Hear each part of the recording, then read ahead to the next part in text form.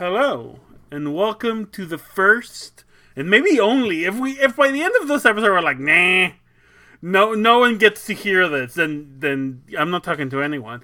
But if we're like, nah, you get to hear only the pilot, then this is the only one. But if we're like, yeah, we're gonna make this, we're gonna go, then welcome to episode 1 of It's Always Sunny in Ravnica. A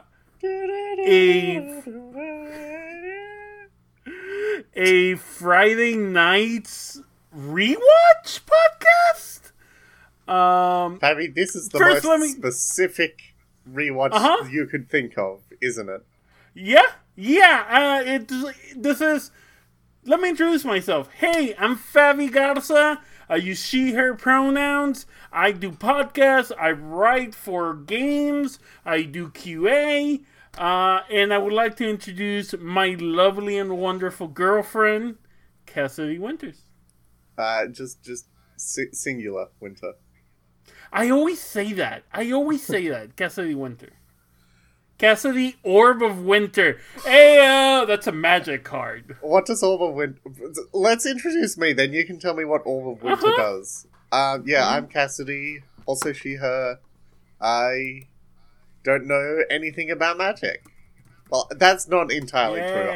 I know you gotta untap everything at the start of each turn. I know you tap stuff to activate them. I know lands are your, summoning energy. I know there's enchantments. I know there's spells. No, enchantments are spells. I know there are... Everything's a spell. Everything's a spell. Oh yeah, because your deck is your spell library. Book. Yeah. Well, library, but yes. And thus, when you go to mill, you bimbify your opponent. Yes. Excellent. So, yeah. Okay, we have a couple things to hit. First, Orb of Winter. I'm pasting it in chat. Orb of Winter is an artifact that I know because it has a bear in it. Nice. It costs 2 mana. As long as Winter Orb, I changed its name, but it's the same thing. Is untap. Players can't untap more than 1 land during their untap step. Damn, that sounds like it'd really slow down play. Yeah, there is some cards that really make it so that no one gets to play. Or preferably, none of your opponents get to play. That's, at least personally, that's not very fun Magic. I just know that card because it has a bear in it. Right.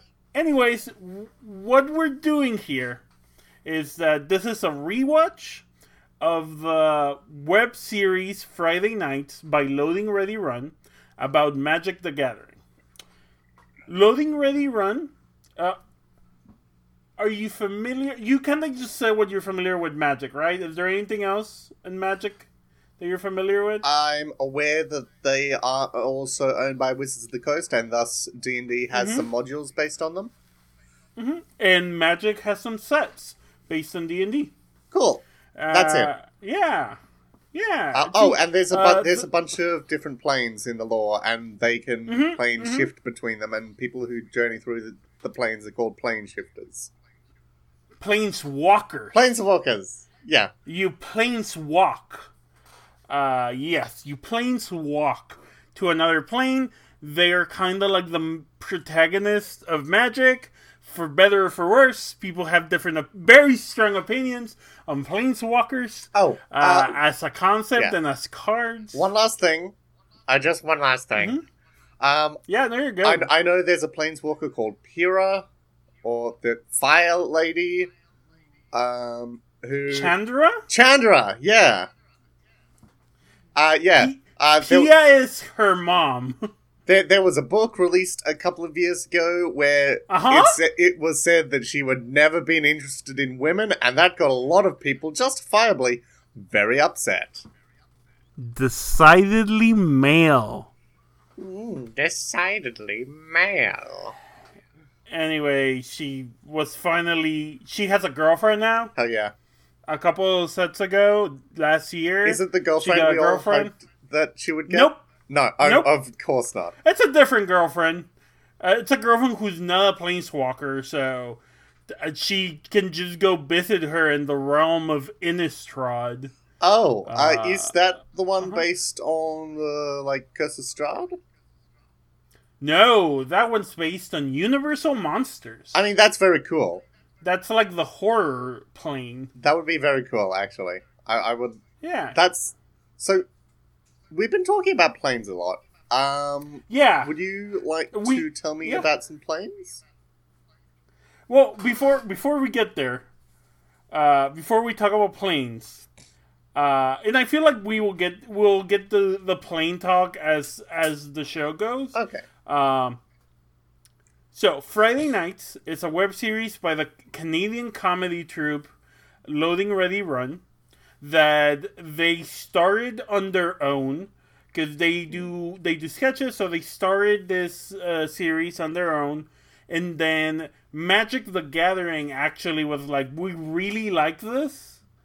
Magic the Gathering was like, we really like this. Can we put it in our channel and we'll pay you? And it's a whole thing. And they did these. And they did these for like a decade or more. Not super frequent. They're not very long, but they did these for like a decade. The last one was like a little bit pre-pandemic. There's been one that's somewhat unofficial, and there's been like tiny shorts that are somewhat unofficial. We'll get to those at the end of the podcast, not at the end of this episode. But yeah, it's kind of in hiatus right now. At least like officially hiatus type thing. It might come back, but it's a show that for me means a lot to me. I don't know why. I kind of got back to it when I got back to Magic. I played Magic in 2007 and kind of stopped until like last year or the year before. Marie, my wife, she played Magic with me and got me back in, and then she showed me Loading Ready Run and got me back in there because they do Magic like videos, not just comedy and sketches. Sorry, I'm hiccups. Magic like content. They like play Magic and It's entertaining. But she showed me Friday Nights, and I have watched all of it no less than 5 times. And I wanted another reason to watch. Damn. Mm-hmm. Nice. I really like this show, and I hope that by sharing it with you, I can like get a better understanding of why I love it so much. Because like, you know me, you know what I like. There's not like a named trans female character in this. Not even like a main character. There's not a named trans female character. There is a cameo. There's an extra in one episode with one line. So for you to and that's it. For you to specifically rewatch it 5 times and seek it out, it must be pretty fucking good. I really enjoy it. So, and I want to be better at being able to explain why I enjoy it. So that's why this podcast is here. And also, I love sharing my life with you.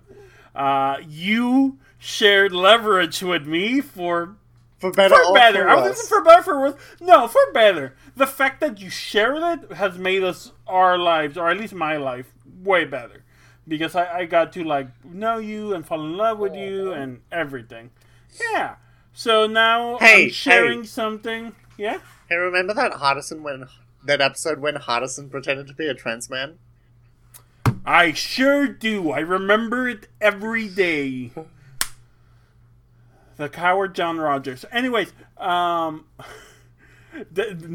this is not a Leverage podcast. Not right now. So, are you familiar with Loading Ready Run at all, babe? No. Cool. Great. I think I explained to you everything I need to explain to them. And you might ask questions. The only thing is they play fictionalized versions of themselves. Nice. In these sketches. The closest thing I can think about it is something like Saturday Night Live, where people would play. Oh shit! They've got a skit where they're wizards. Yeah, they have a lot of skits where they're wizards. Nice.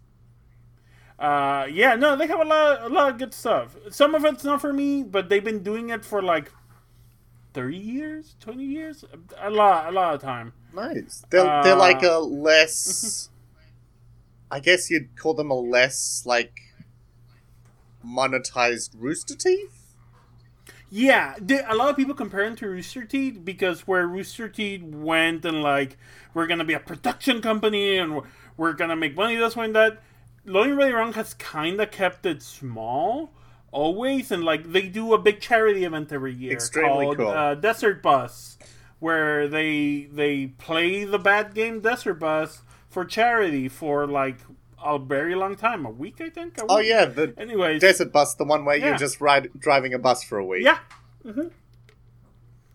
Huh. It's a big event, and they've been doing it since they were like a tiny. Since they were doing it since before they could put their videos on YouTube. Damn. Because of Broad One issues, they've been doing it for a while, and it's really cool, and they're very queer friendly. Nice. A lot of the cast is queer.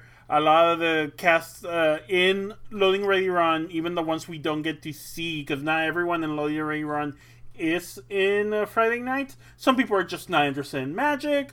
Some people are not interested in acting stuff. So they have a very diverse, mostly white, very diverse in gender.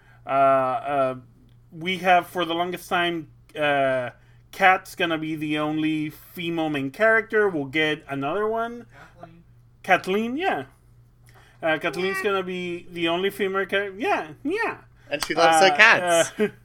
She loves cats. It's good. Catmander. The cats show up several times. Anyways, show good. I like the show. I want to share the show with wife. Aww. I think Loading Ready Run are.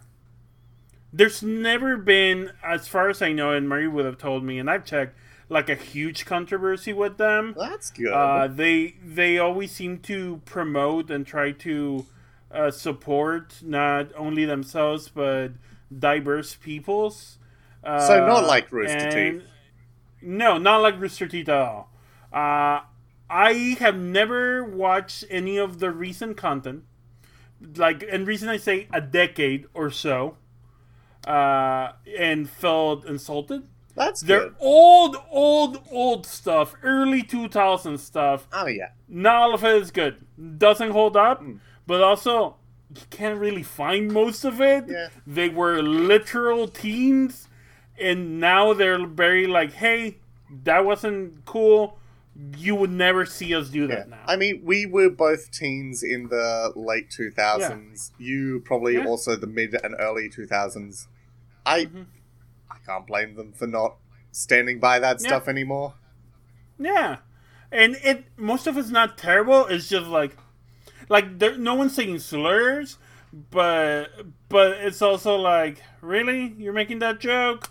But also like, people have matured and gotten better. I'm okay being proved wrong. I don't have these people on the pedestal. If someone was like, no, Fabby, they're huge racists and this, I'd be like, yeah, no. Fabby, I see what you have told me. Fabby, the guy who plays Paul, he's a fracking magnate.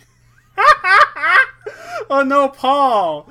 I should get him in touch with my cement guy. Anyway, that's the stone guy. That's a joke for later. So the format of this podcast that we have been spending 2 days, 15 minutes. That's not bad.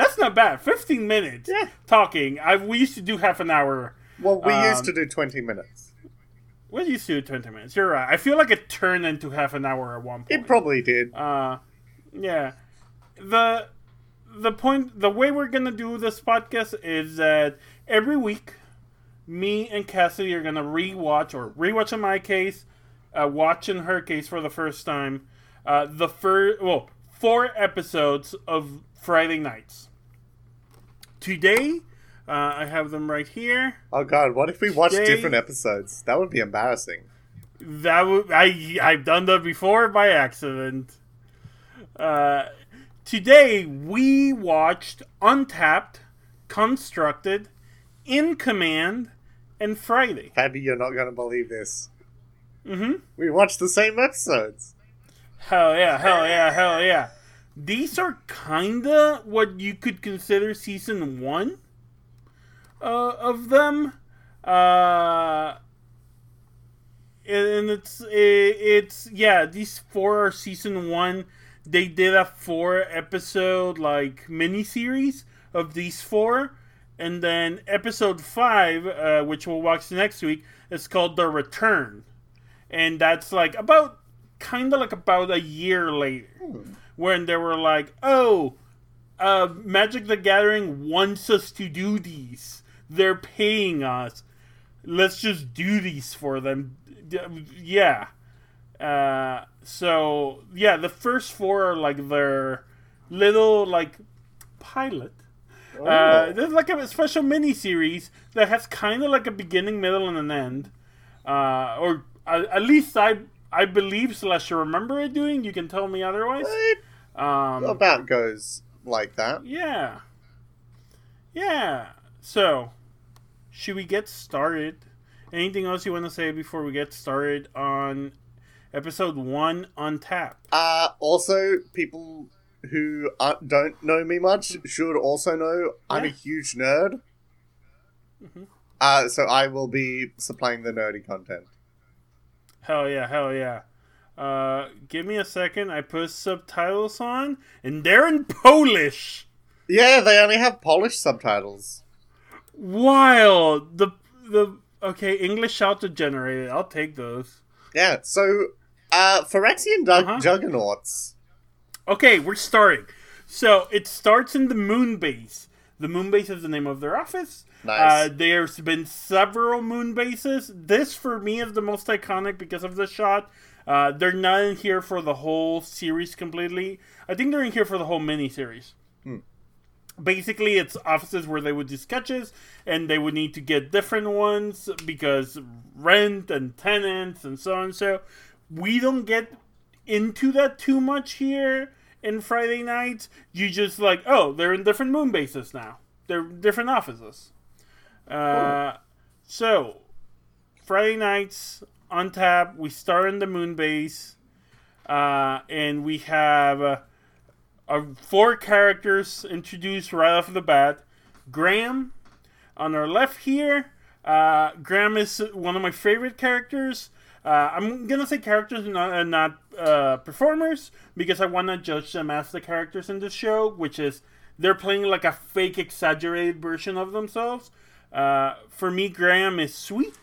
He is oblivious. He wants the best, and sometimes doesn't notice when his friends take advantage of him. But also, sometimes hurts people.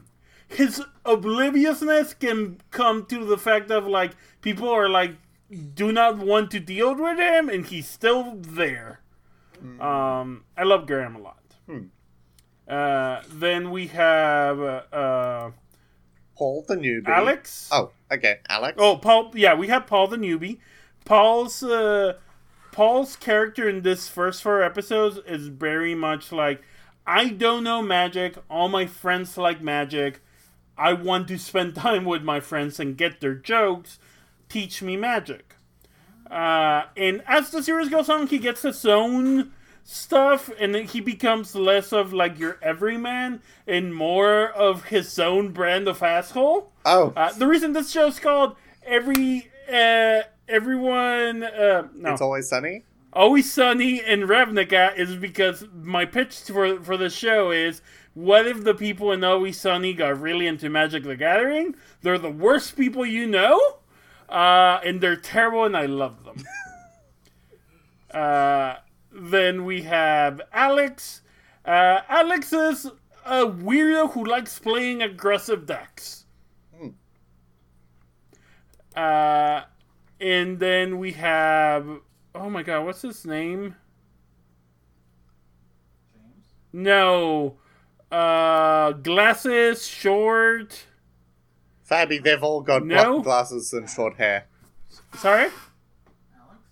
No, not... Oh, Matt. Matt! I always forget Matt Wiggins. Everyone forgets Matt. I always forget Matt. It's not fair. I really like Matt, both as a performer and as a character. I just forget his name.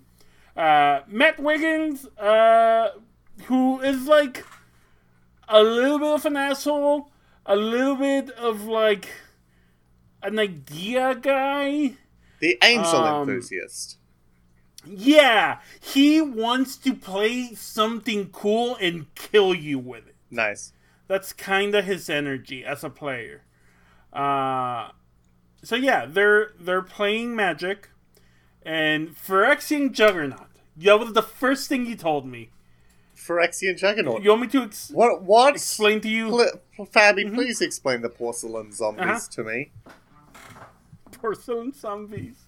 So, Phyrexians are a race. They're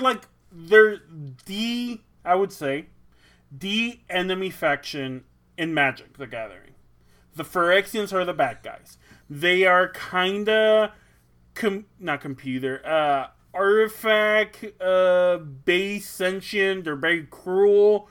They torture a lot of people. They kill a lot of people.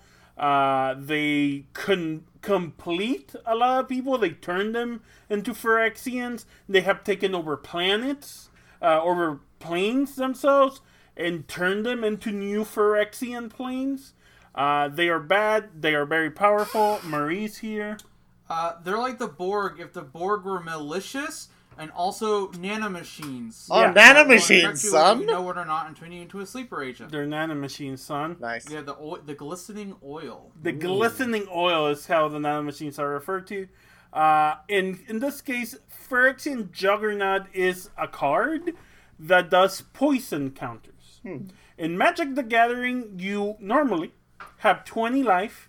If your life is depleted, you lose. Poison counters, if you get 10, you lose. No matter what your life is.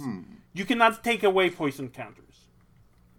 If you get 10 poison counters, you're dead. This creature deals damage to creatures in the form of -1/-1 counters and to players in the form of poison counters. Phyrexian Juggernaut attacks each turn if able. Yes. That's the joke. He's gonna attack, and Matt and Alex are a little bit of assholes, and they're like, "Come on, he needs to attack every turn. He comes from a broken home. What? Don't be mean to the Phyrexian Juggernaut." And Graham, being like a sweet guy and he wants to do his best. He believes when someone tells Graham this card has feelings, he believes them. Is this sort of so like Graham's making up scenarios surrounding your cards that you play common in Magic? No. No. This is more of them just being like weirdos in a cool sense of way, but like, no, this is not a normal thing. Like, you could maybe joke of like, yeah, here's my angel and it's gonna attack you, but like, no, in Magic there's not much like role playing in Magic. Commander is the closest you get to it, and even then it's not that really role play. I would love for Magic to be more role play. So yeah, they're like, hey, this is gonna attack you. It has to attack each turn if able.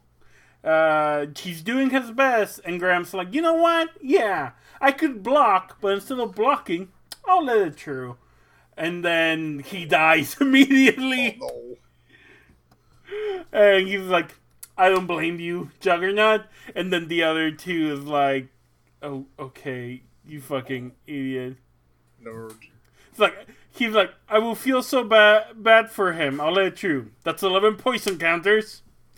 And then we cut to Paul. And Paul just hears magic. Magic, magic, magic, magic. Magic, magic, magic. He doesn't understand the language yet. Yeah. I assume, much like you, when I and Marie talk about magic, I assume you just hear magic, magic, magic, magic. I just like hearing y'all's voices. I was drinking water. I don't know why I did that then. It's fine. I'm not gonna edit that. Hydrate or dihydrate, everyone. We're So schlepping. yeah. Paul wants to learn magic. And they decide to teach him. And then, oh my god, I can't remember his name. Another guy comes in. There's some guys in Loading Ready Run I can't remember very well because they leave. Jeremy comes in. They get other jobs. They get other jobs. Fair 'Cause enough. this is just them and their, especially at the beginning, them and their friends just making videos.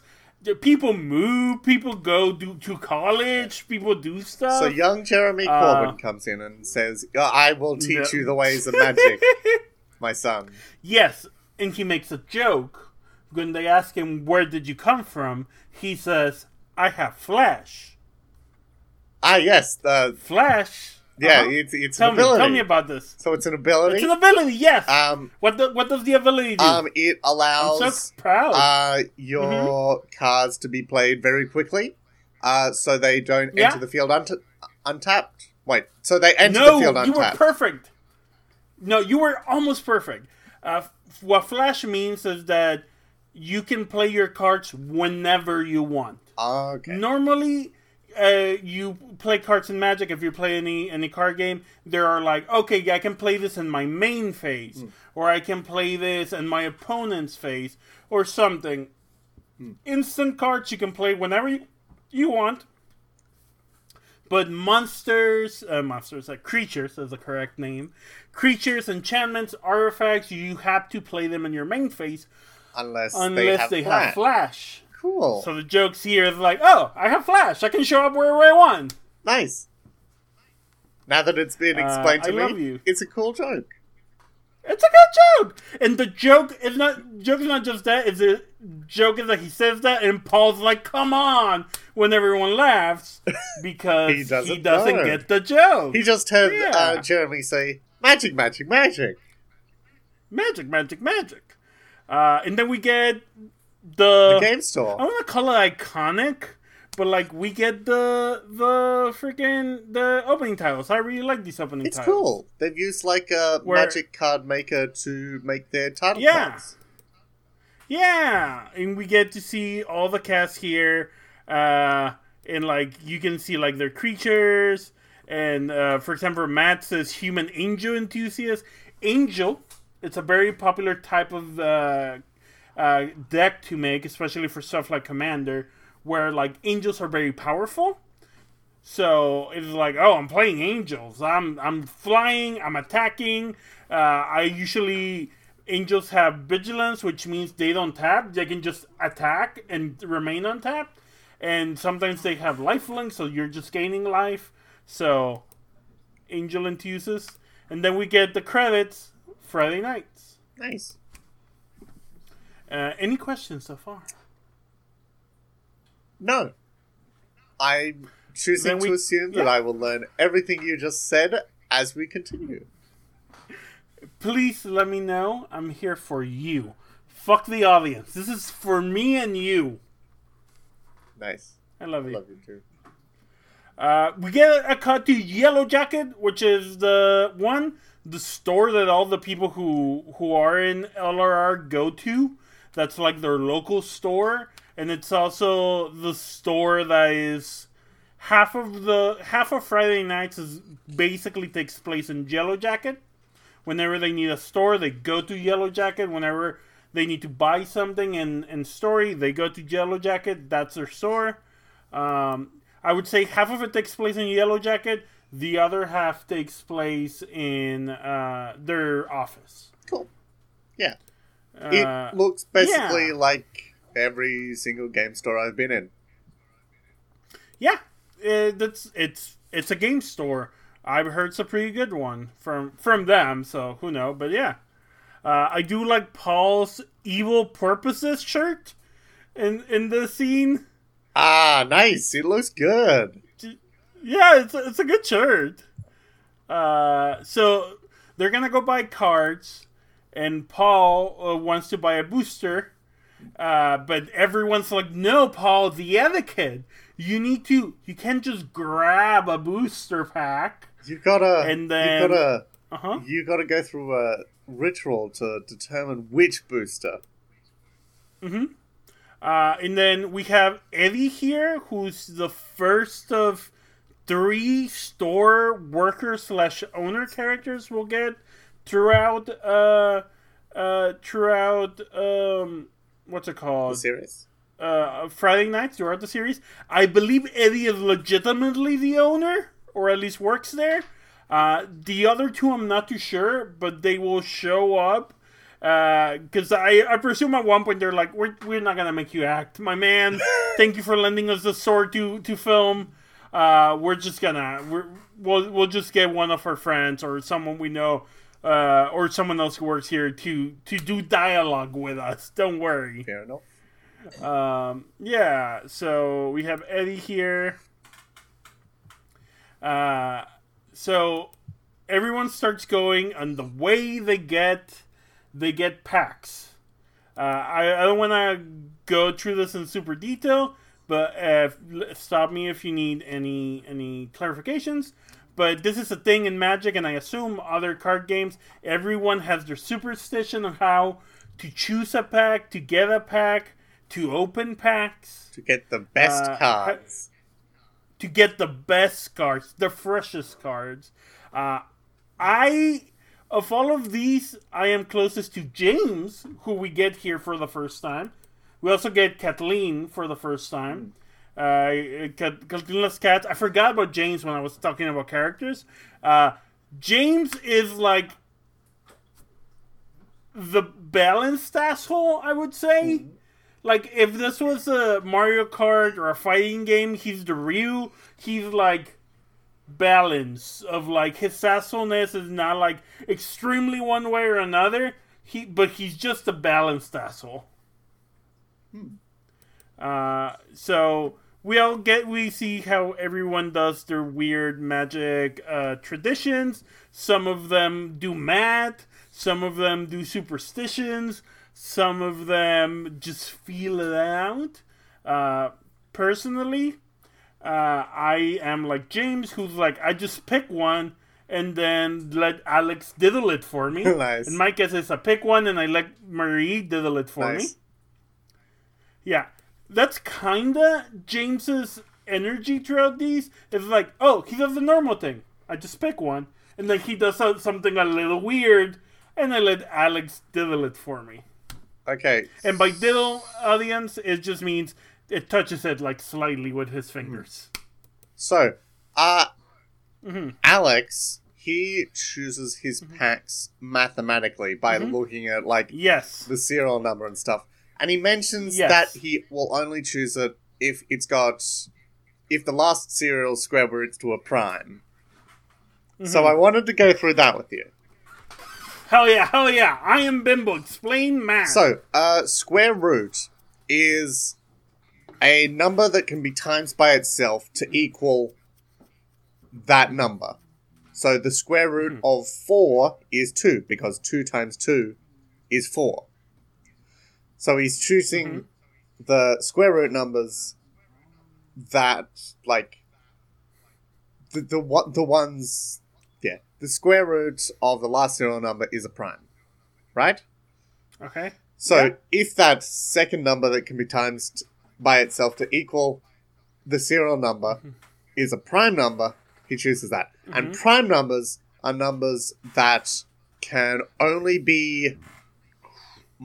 they're only multiplication factors, as in the only way they can be, like, created through a multiplication is with itself and 1. So you can't times it by 2. So, like, 4 is not a prime. Because you can times 2 by 2 to get it. It's not just 1 times 4. If this is boring you, I can speed it up a bit. No, I'm listening. Sorry, I'm listening. Okay. I was mostly thinking, I'm hot, I'm going to take the sweater off. So the thing about But I'm listening. the thing about square roots is they mostly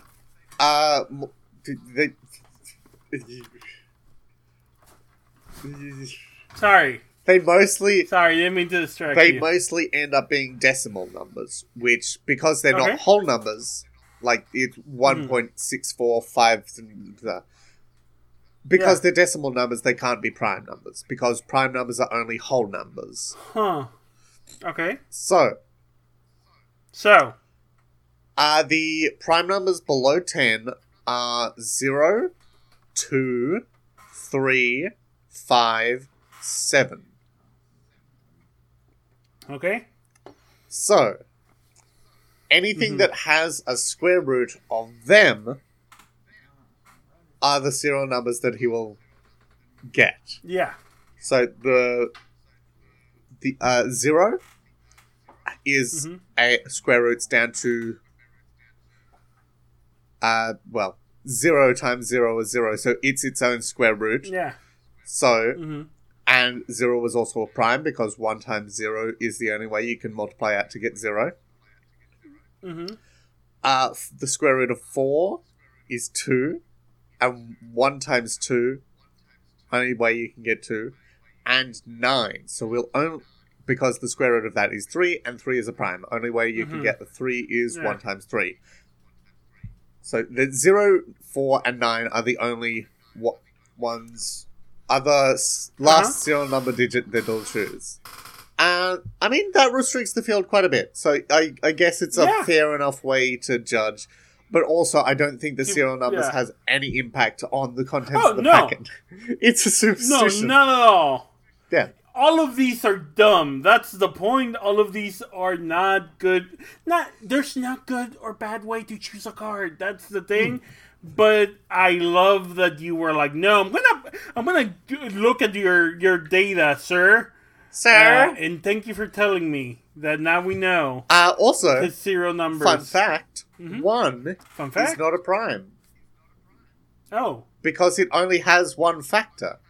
It's only 1 times 1, and so that's not 2. That's not 1 and itself. It is 1 in itself, but 1 is itself. So it's generally not considered a prime. It's considered in its own category between prime and non-prime. Half prime. Almost like all binaries that have existed are bullshit. Anyway. I agree. Also, I need to point out something in the background of these shots. There is a poster, a green poster, that says, "Practice safe draft. Sleeve your decks." Nice. That character is a character that Chandra was supposed to, not supposed to. It's a character that they were shown being very gay with each other. And then immediately went no homo. That's Nissa. Yes. She's an elf. Yeah? Nissa. That's Nissa Al Ghul. No. Nissa Ravine, I believe is her last name. I might be wrong. And then we have Chad on the right there. His name is Gideon. And Kathleen wants a Gideon. In this show, they call him Chad. I have a friend who hates that people call him Chad. I think it's fine. It's Chad. But yeah, I just the post. I never noticed the practice safe draft. Nice. Sleeve your decks is very funny. It's not wrong. It's like, yeah, if you want to if you draft, Fabi, what's a draft? Perfect. This gets explained in our episode, but let's get into it now. Draft is your favorite format of Magic, correct? Draft is my favorite format of Magic, yes. I love all limited formats. Draft is my favorite. So the way a traditional draft, and I'm not going to go into variants because we don't have the time, goes is that you get 6 to 10 of your friends, including you. So 5 to 9 of your other friends. You could go up to 12, but I wouldn't. And you all sit around the table. Everyone has 3 packs of cards. You open one up. You look at the cards. You choose one you want for your deck. You're going to be making a deck here. And then you pass it to the left. I believe it's left, right, left. To the left. And then you get another pack. And everyone does this until we go through the whole pack. Nice. And then you got your second pack You do the same thing, but this time you pass it to the right, and you get a pack, and then you third pack, and you do that again. Draft is very fun because there's a lot of randomness. Nice. There's a lot of inventive, at least personally for me, inventiveness of like, what with the tools that I've been given, what can I make, what can I do. Also, there's a lot about reading other players and reading the table, because if you send the pack going, especially if the draft is not super huge, let's say it's 6 to 8, you a pack of cards, Marie, a pack of cards has 15 cards. Yes, 10 commons, 3 uncommons, and 1 rare, and then 1 extra common. So it's 10. That's I don't know if you can and hear then an Marie. extra common that sometimes is another special card. But basically, Okay. you get 15 cards. So if you pass a card and pass, by the time it comes back, you can kind of see what everyone else picked. If you remember, you were like, "Oh, this pack had a lot of green in it, and it came back with no green." That means that several people are picking green, and I can either keep picking green, or maybe switch to another color. Because maybe if I keep picking green, all my good cards are going to get taken by someone else. Or like if a pack comes in and it's all black back to you and you're like, black is open. There's really good cards here. Maybe I should take these. I'm simplifying, of course. But I enjoy doing that. I enjoy the mental game of it. Because it's its own separate game, right?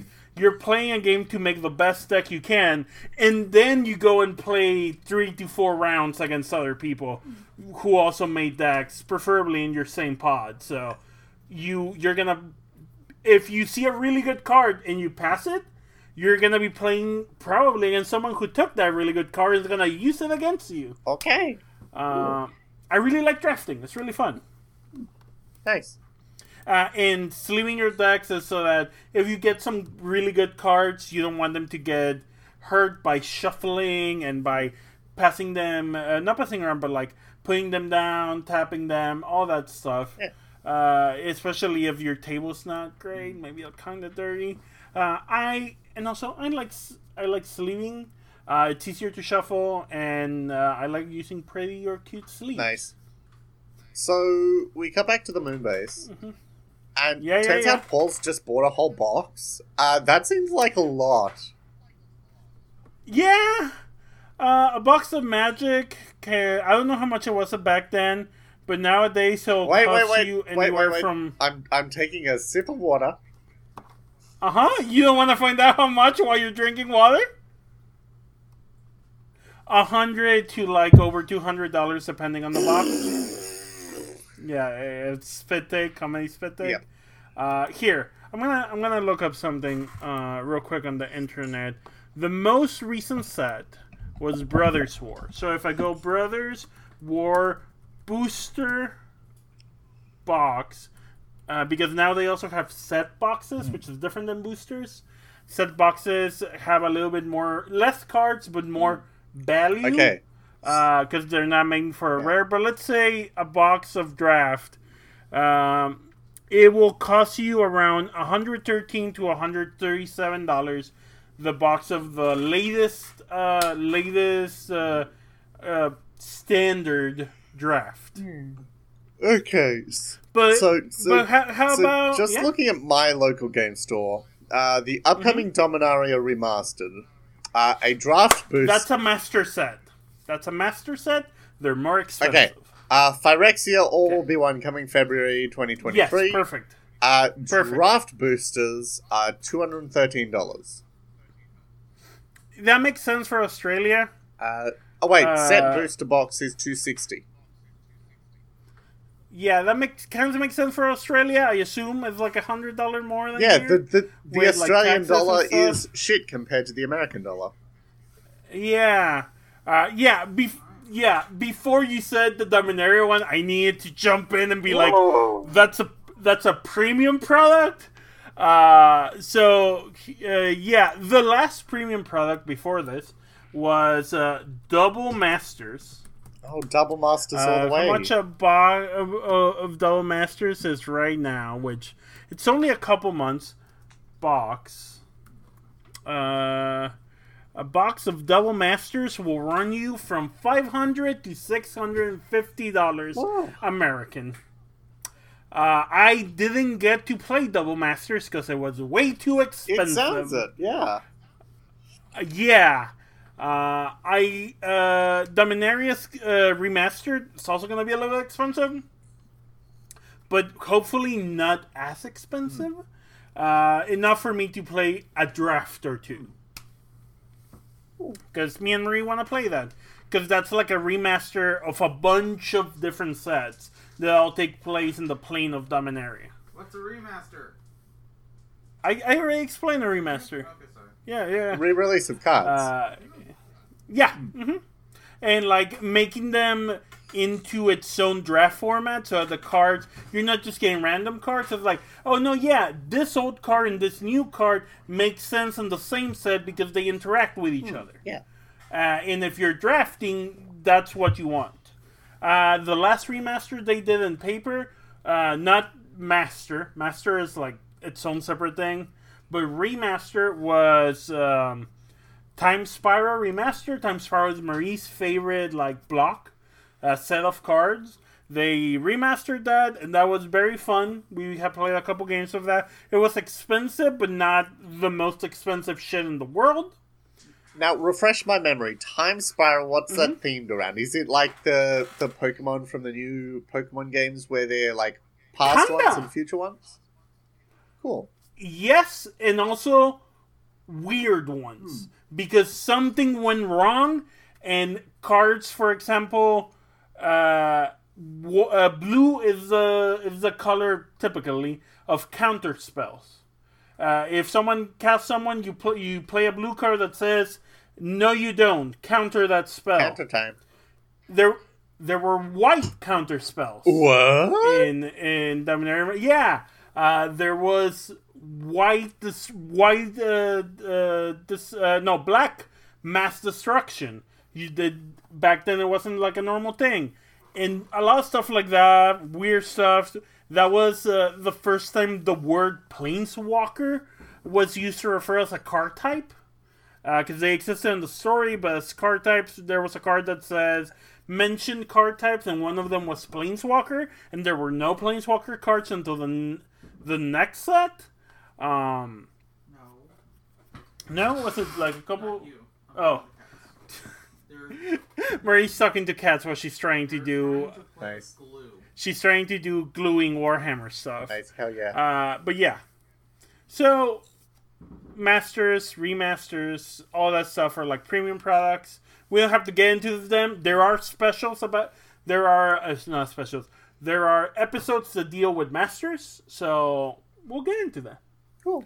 When the time comes. When the time. So, Fabi, these Yeah. people love to construct intricate rituals to touch the cards of other men. Yeah. Yeah.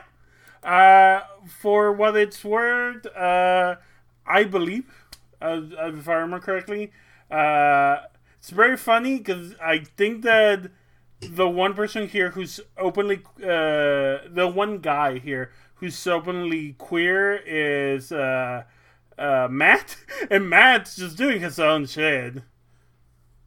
Matt's just he used to be. He's a grown ass man now, but in these videos, he's like a plump twink. Is that a thing? Because he's like small and short and soft, but he's also plump. Okay. A twunk. A marshmallow. A marshmallow. Yeah. So anyway, Paul, who really is a twink, honestly, gets if anyone from LRR ever listens to these, no you don't. No you didn't. Keep it to yourself. Don't at me. So Paul buys the whole box. And everyone's like, well, yeah, sure, that's one way of doing it. You're gonna get all the cards. All of them. Yeah. I wouldn't buy a whole box for just to open them and make a deck. They're buy singles, people. If you want to make a deck, buy singles. They're cheaper. or proxy them.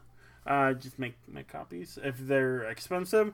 But I have bought boxes. I have a box here of Infinity that I have to draft to play with people because they're game pieces. It's like buying that, and also I bought that one that's special. It cost me like $60 because it cost me $80, and then I opened the box. I grabbed the box topper, which are usually rarer cards. Nice. I opened it, sold it, and it was $20. Hell yeah. Nice. So because I knew those were worth a lot, well, considerably a lot of money. So I was like, yeah, no, that's fine. Keep this rare card. I'm here for the game pieces, for the fun times. You're here for the fun times, not the box topper times. The long times. Yeah, I'm drinking a little bit of water. Nice. So Paul. So yeah, they're going through all their shuffling rituals, which I gather is kind of as superstitious as the booster pack choosing rituals. Yeah, and also, by the way, there are people for whom they do those booster pack rituals and these shuffling rituals. There's a very cute non-binary person that I play with sometimes that I saw them grab a pack of cards, and they did the thing of like going to the bottom, to the right, bottom of the box, in the right corner. That's the one they picked. But yeah, they're shuffling. And then they start being assholes because they can't control themselves, and they're like, normally what you do is you shuffle, you present your deck to your opponent, they cut, and then you keep going. I have personally played against people who have taken my deck and shuffled it. Yep. Because they think we're at a pro tour when we're at a fucking Friday Night Magic that we both paid $15 for, and the price is 3 booster packs, and they're like, no, well, I need to gotta make sure. Shuffle your deck. Yeah, maybe you're stacking it. Like, my dude, my man, my dude. That's why I like the joke that Graham says, like, don't learn to play Magic from these assholes. From people who think they're at a pro tour. Then they do the rolling, which normally you roll 1 die, maybe 2, and here they do jokes of like, oh yeah, roll a d20, a d6, 2d6. Roll 46, drop the lowest. Yeah, 3d6 and a d8 for poison damage. D&D jokes. Hey. And then they're like, and then the player who wins goes first. And then Paul correctly says, chooses who goes first. Normally in Magic, 98% of the time, people will play first. Unless you have a deck that wants you to draw first instead of play first. Because some sort of combo deck, only some sort of tempo deck. Only the player who goes second gets to draw. Yes. So if you want to be on the draw, if you're like, I know this deck wants me to have this amount of cards, or wants me to be on the draw so that I can immediately discard a card. Because there are a lot of decks that are like, I discard, and then a combo starts. Or I discard and it sets me up for a combo. You can only have 7 cards in your hand. So if you go second, you have 7. You draw 1. You have 8. You can immediately be like, end my turn, discard 1, and start your combo. Yeah. So it doesn't happen, but yes, you get to choose who goes first. Whoever wins gets to choose who goes first. And then it's like, but the etiquette, which is a thing you'll find in Magic a lot. Of like, the etiquette, come on, and like how, and like Paul says, that feels like house rules. Yeah. The actual rules are way simpler. I don't know why y'all are being weird. You weirdos. I feel there's a place for etiquette and house rules, but like, yeah, if they're very, very not complicated. When someone's trying to learn. Yeah. Listen, I'm not saying don't be an ass, but also like let him play. And then I do like that Jeremy's like, let me explain the stack to you, which is a thing in Magic of when you cast spells. Magic. Everything goes in a stack. So it's in, like Paul says, I do programming, last in, first out. So if I cast a spell and you react to that and cast another spell, your spell goes on top. So your spell resolves first and then mine.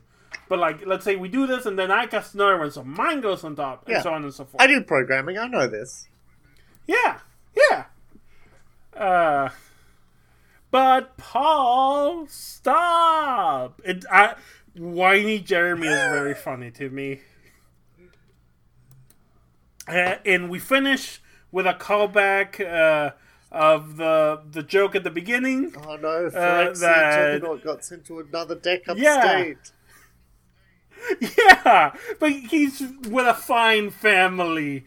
Graham's like, hey, what happened to your Phyrexian Juggernaut? And Alex is like, I traded him. What? Oh no, he's upstate with a very nice family with lots of space to like run and go.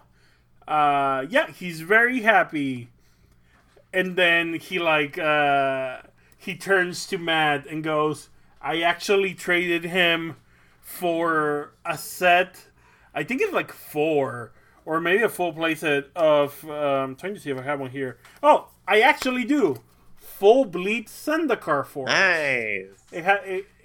Cool art. These are fine. Yeah.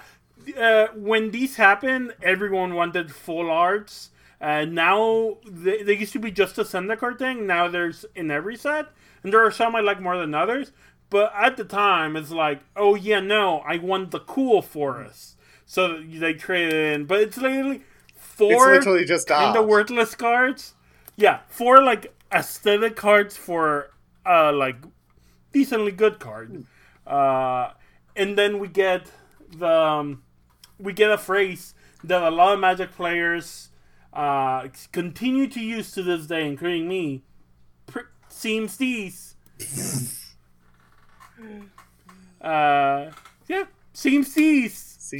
I'm not saying they invented it. I think people have been saying that even before, but like, seems decent. Seems these. Do we have? We don't have a joke at the end this time. I don't think so. At one point, I don't think it's during this miniseries, but at one point there's always a stinger joke after the credits.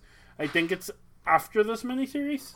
But yeah, how much time did I spend talking about a 7-minute short? We spent at least half an hour.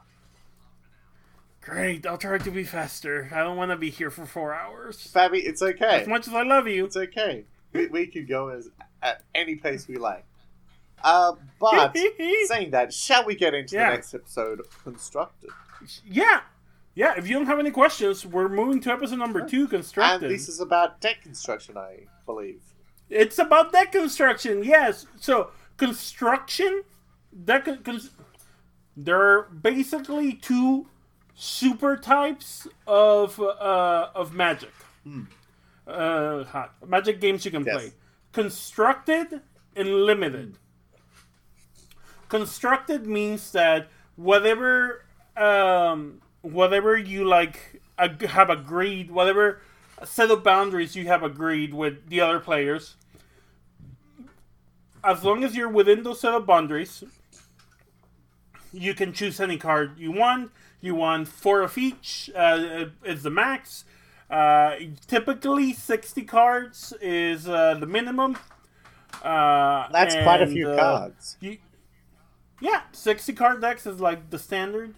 And you, for Constructed, let's say if we're playing Standard, is like the last 4 to 6 standard sets. That's your card pool. If you're doing something like Modern, which I made a Modern deck recently, you have 20 years, basically, give or take a little bit, of cards you can go. And there's ban list and stuff, but like basically if you're like, you choose your parameters, and then it's like, okay, make a deck.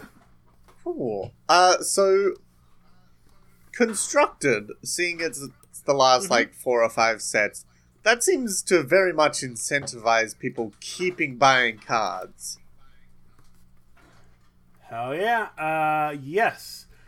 The first ever Magic the Gathering tournament, it was either late 1990s or early 2000s, and it was notable because it required you to use, I believe, 1 or 2 cards of each of the 3 last sets, which were not very powerful or very good. That's not good. So most of those cards were in your sideboard.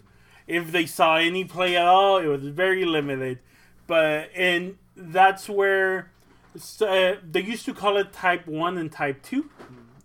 Type 1 meant you could do any cards. Type 2 became like the couple more recent cards. And that became Legacy, which is like, it's open. There's a ban list, but it's basically open. And Standard. Currently, no one really plays Standard outside of Magic Arena, the online client. In my town, Austin, Texas, there is a bunch of game stores. And if you want to play Magic, there is 2 to 3 different events each day. No one does Standard. They do a bunch of other formats. I think you can basically, if you like drafting, you can, or you like limited, you can do a limited event every single day if you go to different stores. And I think if you do Legacy, you can basically do every single day an event if you go to different stores. And Commander as well, which we'll get to. But if you're here, even Modern maybe, but if you're here for Standard, you're not going to find anyone to play Standard with. Standard is the one where it's the last 5 packs, isn't it? Yeah. Yeah, the last 5 Okay, sets. yeah, that's fair enough, because that sounds pretty shit. They're like, they moved them through years, yes. Standard, it used to be very healthy, and like people made Standard and played Standard, but in the past couple years, the interest towards Standard has really, really diminished. And like, yeah, no, just there's not a huge demand for it. People are more and more becoming more specialized in the things they like, which I think is good. So like Commander, there are people who just play Commander. There are people who just play Pauper, which is only commons, because cards have different rarities. Yes. So like Pauper is P-A-U-P. only commons. Yeah. Nice. Yeah, Pauper. And then there is there's also a variant called Prince that no one plays. That's only like rares. But yeah, there's even like variants in the variants. There is a group of people in one of my local game stores who play Pauper Commander. It's Commander with only commons except your Commander, which is an uncommon, or can be. I think you can also have it be a common. But like, yeah, like there are so many different formats, and the game is really thriving in a lot of ways. But like, people don't play Standard. The closest you're gonna get to playing Standard is if you're playing Draft, because you're only doing one set. Yeah. Cool. That sounds like it would be a big barrier of entry, because I know when I was a youngin, when I didn't know anything about Magic, when I was literally a newbie, I was like, what the fuck is all this? Why are there so many Magic events on, and what do these subtitles mean? Yeah. It can be hard. Like, honestly, I wouldn't have gotten into Magic if it wasn't for Jumpstart, which is not an event. It's a product, basically. They've been doing way more Jumpstarts, which a lot of people complain about. I think it's good, because Jumpstart just means you buy 2 Jumpstart boosters. Of any type of Jumpstart, because there's difference. But you buy 2. You can mix and match, whatever you want. I buy 2. We open them. You mix yours together. I mix mine together. It has lands. It has all the cards you need. any cards that has a special keyword, it has reminder text telling you what it does, we can play a game of Magic. Nice. Because all of them are like, this one's about soldiers, this one's about dogs, this one's about like red burn spells, this one's about blue counter spells, and you grab two randomly, you mix them up, and then you have a game, and they're all pretty much balanced to play against each other. Those sound like the packs that I got when I first tried to play Magic in 2017-ish. When I got... you probably got team boosters, because there weren't Jumpstarts then. Okay. Jumpstart came out 2 years ago, I want to say. So, yes. Okay. Yeah, Jumpstart is the replacement of team boosters, because team boosters it will say, like, green, or it would say, like, red, or whatever, or sometimes it will go, like, this particular type of cards, and you would buy it, and it will give you a bunch of cards, but not a lot of people bought them because there wasn't really any use for them. You didn't get lands, but Jumpstart is just like, it's that but random, and there are better cards in them. If you're like, I want to get into Commander, but I don't know where to go, you can buy like a couple Jumpstarts and open them, and each one comes with 20 cards that will give you like, oh, this one has a commander that's really good for goblins. I'm gonna start making a goblin deck and stuff like that. I recommend Jumpstart. Baby honestly. Goblin your deck. Anyone that wants to learn. So gobble. Speaking of Constructed, in Constructed, the guys, they're talking about how they build their decks. Yeah, because Paul went through the cards they had there at their office and was like, oh, you know what? I feel like doing a white life gain deck. A deck that gives me life and then there's effects for me gaining life. That seems pretty fun. And Alex immediately grabs it and goes, this is trash. This is suboptimal. Why would you play this? Why are you not playing the best deck that's winning all the tournaments? He is what, in the Magic terminology, we call a spike. Yeah, he seems like a very shitty person. I wouldn't want to hang around him at the moment. Yeah. Yes, he also gets called later Captain Netdeck, because he's just looking at online. Spikes are people who play a lot of tournaments and play a lot of games. They're grinders. They're there to play games, and if they're doing Constructed, they're doing the best deck. They like research what's the best deck in this format, and that's the one they do. They usually let someone else build the deck, and then they play it. There's a lot of grinders out there. There's a lot of spikes. There's a lot of people like Alex. I mean, I don't understand it, and I don't think it'd be fun for me, but sure, if they're having fun. Yeah, some people just want to win at all costs. Good for them. I like doing other stuff. I call myself on Twitter Big Titty Spike as a joke. Because now I understand that joke. That's the joke! That's why I'm Big Titty Spike. Nice. Also, Spike as a character in Magic exists. Like in Buffy. Yes. No, I mean, Spike, MTG. I'll see if I can find the old art for Spike. Did he also die by having a railroad spike run through his eye? Well, that's the thing about Spike. Spike used to be he, him pronouns and very male, and now Spike is referred to exclusively with they, them pronouns, and kinda androgynous, kinda feminine. Love that for them. Image, open image and new tab, copy, paste it into our chat.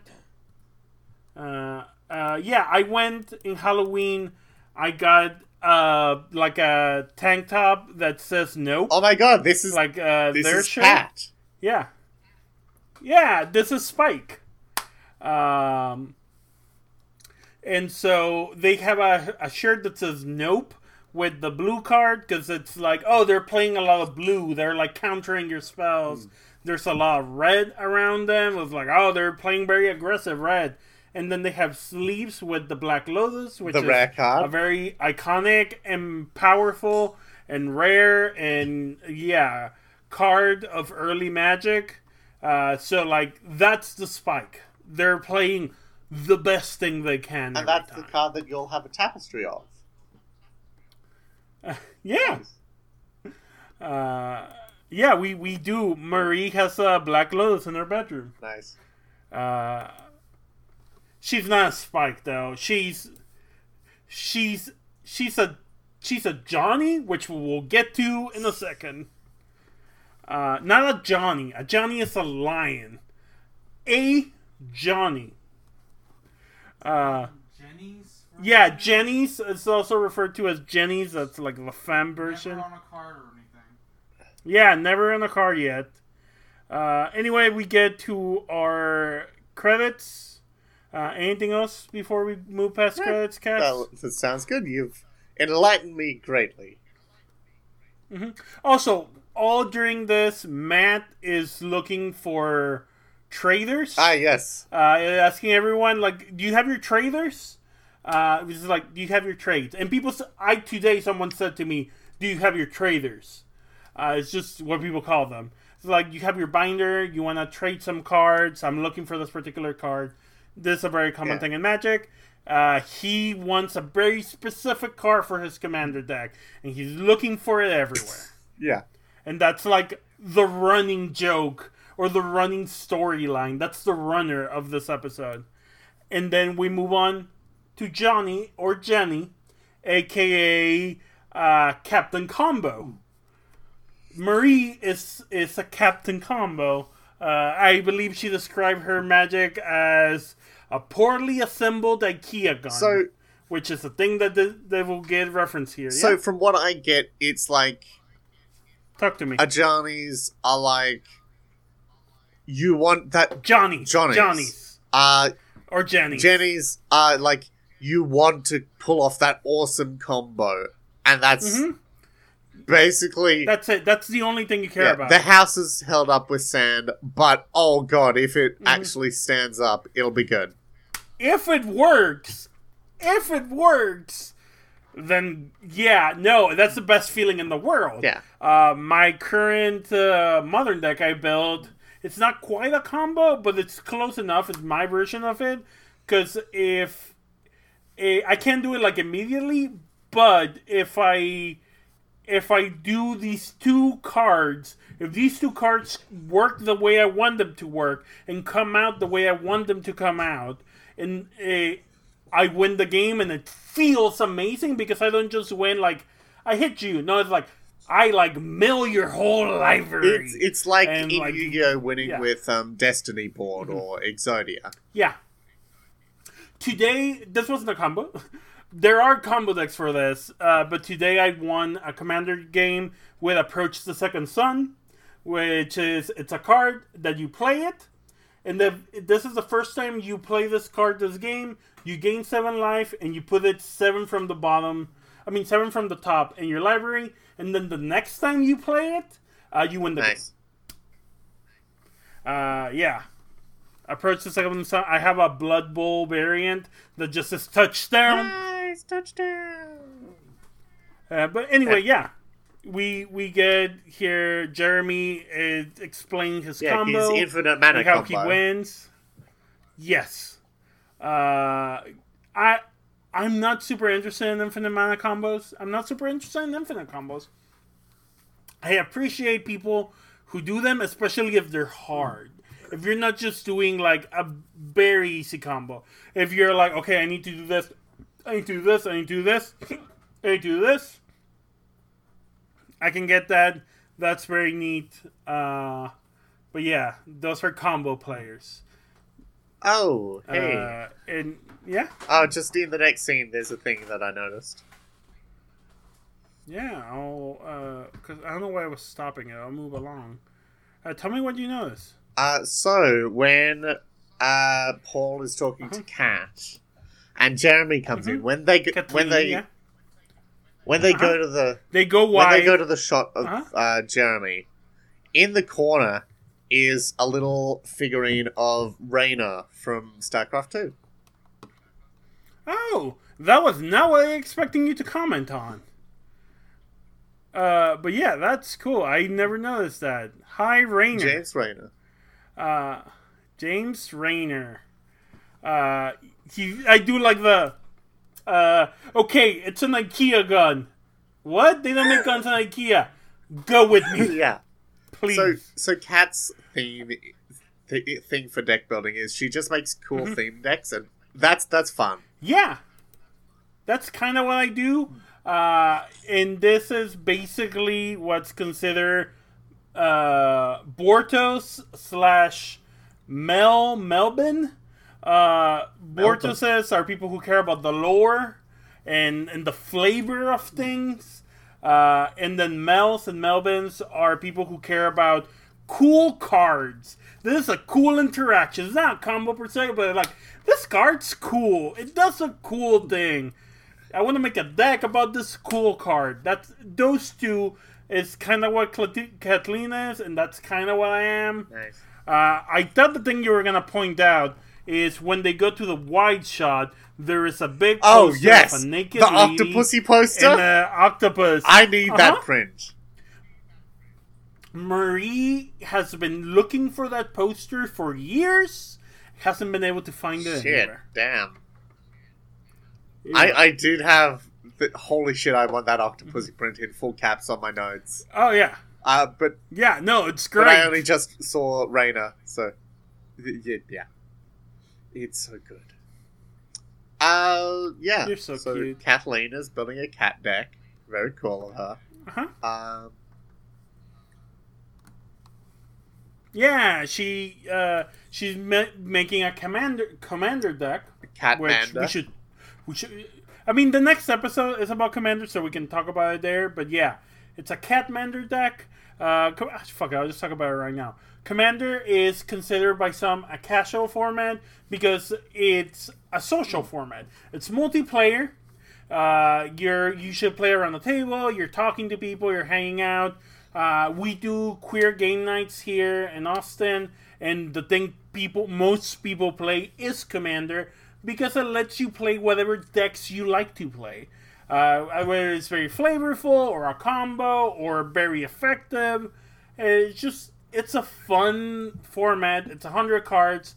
You have a commander who like represents your deck. A lot of people make altars of commanders because like they're important to them and they mean something to them. So a lot of people have like I have seen people who have like very gay cards. They took a non-gay card and made it very gay because this card means a lot to them.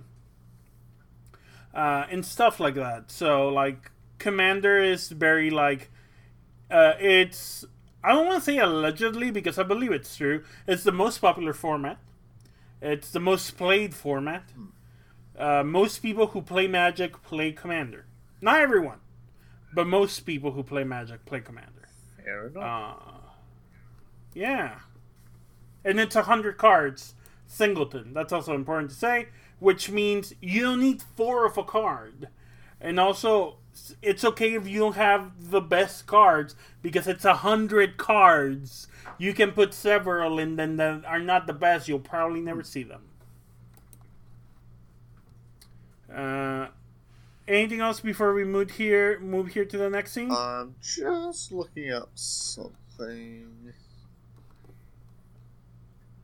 Okay. Just looking. Alright. Found it. Hell yeah. Let me scroll. What'd you I find? found the print. Oh. Can you post that in Flame War? Just did, I assume yeah. you have. Only There you go. 150. Nice. Oh, shit. Yeah, Cassie, you found that in 2 seconds. Yeah, of course. I mean, maybe Google image search got better than the last time I used it. Oh, Guess he's just a scientist. honestly, Google Lens is kind of good. It's also hot. I love You you. too. So, So we move. so someone is driving 3 hours for a trade. Yeah, so we cut to Matt. He's going to Yellow Jackets, their store. Here we have our second store employee. He's here for a bit before we get our third and final store employee. I don't remember his name, so I apologize. He's like, hey, do you have Angelic Destinies? This is what he needs for his Angel Commander deck. He's like, no, we're out, but my brother in another place here in Canada has it. And it's like, yeah, it's 3 hours. And he's leaving for holiday tomorrow. Yeah. So you have to go right now if you wanted it. Take me to him, he grabs Take him, me to him. and presumably forces this man to drive or to go with him for 3 hour round trip. And then when they get He's there, already traded. he's straight away. Oh, no. Good joke. I like it. It's a good joke. Then we move back to James and James and Paul. James and Paul, and it's very funny because they're looking at deck lists and they're looking at Preordain on Reddit. Yeah. Yeah. Oh, yeah, and Paul has just recorded the, manual or something. Uh-huh. And Jesus fucking Christ, this retro iPod, graphic user interface is oh. This is our first hints of the type of asshole Paul will become. He can be very obsessive. Oh, yeah! He can be very focused. And he can be very, narrow-minded sometimes. To everyone's detriment. Oh, yeah. So he has made a podcast, a book on tape, of himself reading the rules of Magic. Yeah. And we also see that I love the he's cover. made, 90 decks. Uh-huh. So, hey, Fabi, have you seen Yu-Gi-Oh! GX? Yeah, I mean... You remember that episode where Bastion was, a complete weirdo for having 6 decks, but IRL, all the card gamers I know have, minimum 6? Uh-huh. Yeah. It was fucking weird. Yeah. Yu-Gi-Oh's weird. This is gonna lead to one of my favorite lines. We get back... God, I need to go over this board. So we cut, and it's oh, you need... James basically says, oh, you need to test for different matchups, because you don't know what you're gonna face. Everyone plays different things. So, there's not an objectively best deck. Some decks are better against other and matchups. Sometimes Paul has constructed the chart from the L word. Uh-huh. He has made the lesbian wall. Let me read them as Drago, which you draw a card and you tell your opponent go. Because you're taking care of other stuff. You don't care about playing. Kago, which I think has to do with birds. Cawblade, Blade, Drawcaw, Go-Go? Go Tamago. What's next? And then we see the full-on, where it has all these type of decks and how they fight each other. We can see angels, so it's white and all the different type of white decks, life gain, angels, control, tribal. There's different, and then I do like that blue intersects with control, because blue-white control is a very popular thing. Blue mill is and then it's oh, there's Burial Pod, which is a card and a type of deck. Yeah, no, are these things, black has control, bloodthirst, suicide Vampires. aggro, which means, yeah, vampires. Suicide aggro is fun, because it's I don't care about my life. I'm casting this 10/10 and paying 10 life for it instead of mana. Life is a resource, baby. As long as I'm at 1 and I win, It's all like that Warlocks matters. from World of Warcraft.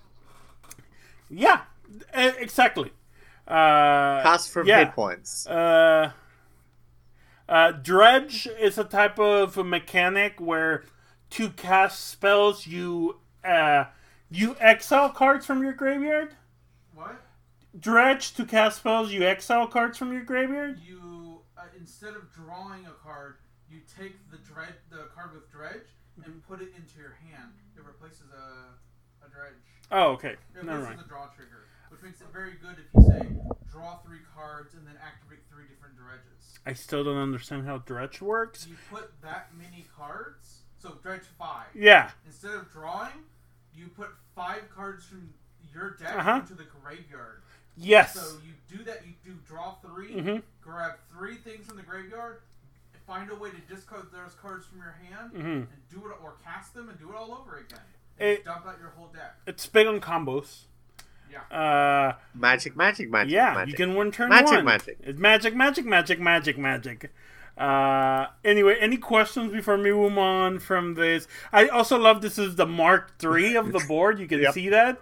He's made 2 others before. Yep. Any questions? No, that seems pretty reasonable. I like how he's used the channel logo as part of the header for the Mark III. That's pretty cool. It's good. Yeah, the Loading Ready Run logo is very good. And then Graham shows up. Oh, and he's like, finally what? got that angel. He traded Snappy. No, that's Matt. Oh, Matt. Yeah. We're at the point where Graham shows up, or sweet boy Graham.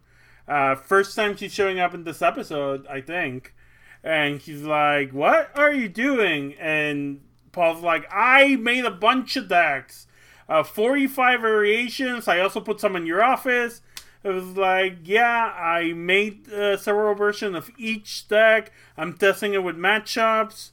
I'm like trying all He's this fallen stuff. hard into this He's like, special interest. Yeah, and he's like, "Did you make these? It's like, oh well, I'm constructing these today, but like I planned them last night." And then one of my favorite lines is, "I tried a red burn deck with different colors against my life gain with different colors, both piloted with myself." And then Graham's like, "Well, what did you learn?" Not much. And Paul says that I am a sore loser and a bad winner, which is one of my favorite lines because like that's who Paul is. He's an asshole too. Don't be deceived. Do not be deceived. And then Matt comes in. He traded, I believe, 2 Snapcaster mages. 2 Snapcaster as I mages, understand, which are really those are good fucking cards. rare. Yes, and very valuable, really good. I'm not really that good in your commander deck, but not that good card. And then Paul also showing how kind of an asshole it is. He's like not paid attention this whole time while Matt has been looking for a thing. It's like, oh, that's what you were looking at? I have a bunch of I have those. 6. I'm not using them. You never asked me. Damn. And then and then ambivalence. So anything we no. yes. Do you want to go to Commander? Yeah, Commander number 3. I think this will go by quicker. Since we already explained what Commander is. Everyone's getting together to play Commander. And it's like a battle royale. It's like a battle royale. Normally, I would say, if you want your game to last less than 3 hours, don't play with more than 4 people. even 5, your game's gonna last around 3 hours. More than 5, your game might be all day. Some people like doing that. I think there's a time and place. If you're like, yes, we're gonna play one game of Commander today, which is what's gonna happen in this episode. Yeah, sure. But otherwise, I would never be like, yes, let's do a game with 7 people. Oh my god, are you kidding? Just play 2 separate games, one with 4, one with 3. Yeah. 6 seems a bit. Yeah. Yeah. 7 seems so a bit we go, much. Yeah. Yeah, I played a game with 5 on Thursday, and that's all we did in Queer Night. It took us about a little bit less than 3 hours, but it was like one game. But it was only 5 people, and we all wanted to play Commander, so I think that's fine. So yeah, normally I would say 4 people. Commander works best in 4. Ooh. So they all have punny titles for the decks. Yes. Everyone has titles. Some of my favorites are elves. So many elves. Seriously, guys, look at all these elves. Because once again, our boy Graham, sweetest man alive, he just made some elf deck. He's just playing elves. He's like, I'm just gonna play some elves. Jeremy is being a combo asshole. He made a Feldegriff, the purple hippo deck, to call everybody wins, which makes it so no one can win the game. Basically. So that we're here all day until he manages to do a very hard combo. Matt's here with Angels. He calls his deck. Well, he tries to play it. He can't because his deck is called Flight of the Valkyries, not Rise of the Valkyries, or whichever one's the correct one. So Ride of the Valkyries is the correct one, but Flight of the Valkyries is what he's calling it to be an asshole. And I just want to repost this. There's a Scar cover of Ride of the Valkyries that I found. I think I posted this. Oh, hell yeah. A while ago. Put that in chat. Put that in Flame War, yeah. That's gonna be some Marie special reading for later. I do like Paul here being a reasonable guy. Being like, I just grab a pre-constructed deck. Sure. Yeah. Like, they have these. Keep that in mind. This bit with Paul and his relationship to pre-constructed decks will be a running bit throughout the series. Okay. I'll remind you later. I like that several hours later, no one has lost yet. We get here, Kathleen with her cats kills all of Graham's elves. They say it's the fall of the effeminate forest folk. Yeah. His effeminate forest folk have been destroyed by cats. Yeah.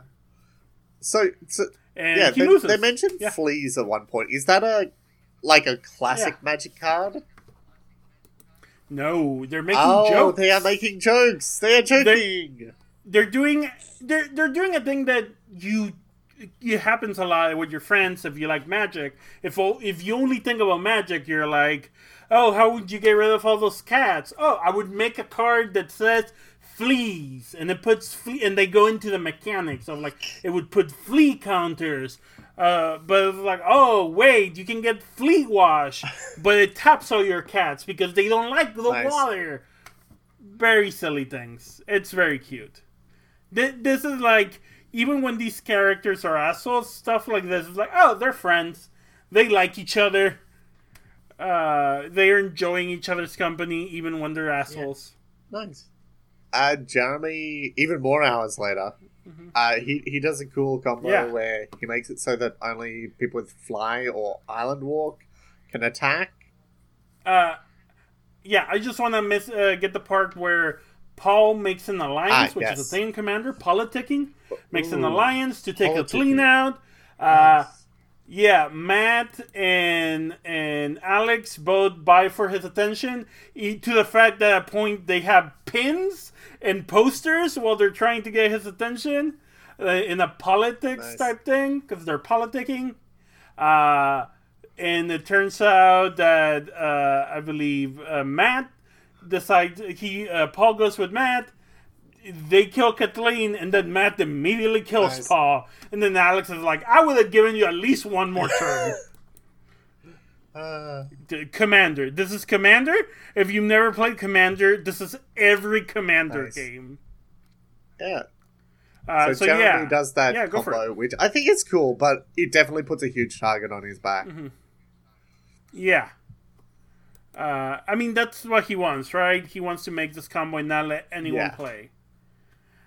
And then we find out that Alex has been eliminated at one point. He's just like in the computer doing something else, which fair enough. Also, I think if your Commander game goes long, like, well, I would love to play, but y'all are gonna go for 4 more hours. I guess I'll go look at porn or something.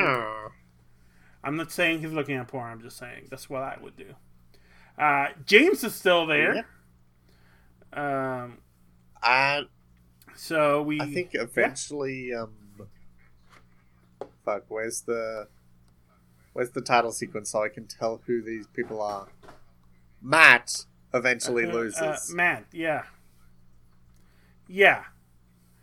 so Jeremy gets taken out after his combo, and then Matt's like, I'm invincible, and then I have all these flyers. And my life is infinite. I've done an infinite life combo. And then James is like, okay, I play a card that makes your life down to 13. I get rid of your flyers, and I attack. And I win. Nice. And then he wants to flip the table. Yes. Matt wants to flip the table. He wants to tilt out. Graham is like, I'm not going to help you tilt my own table.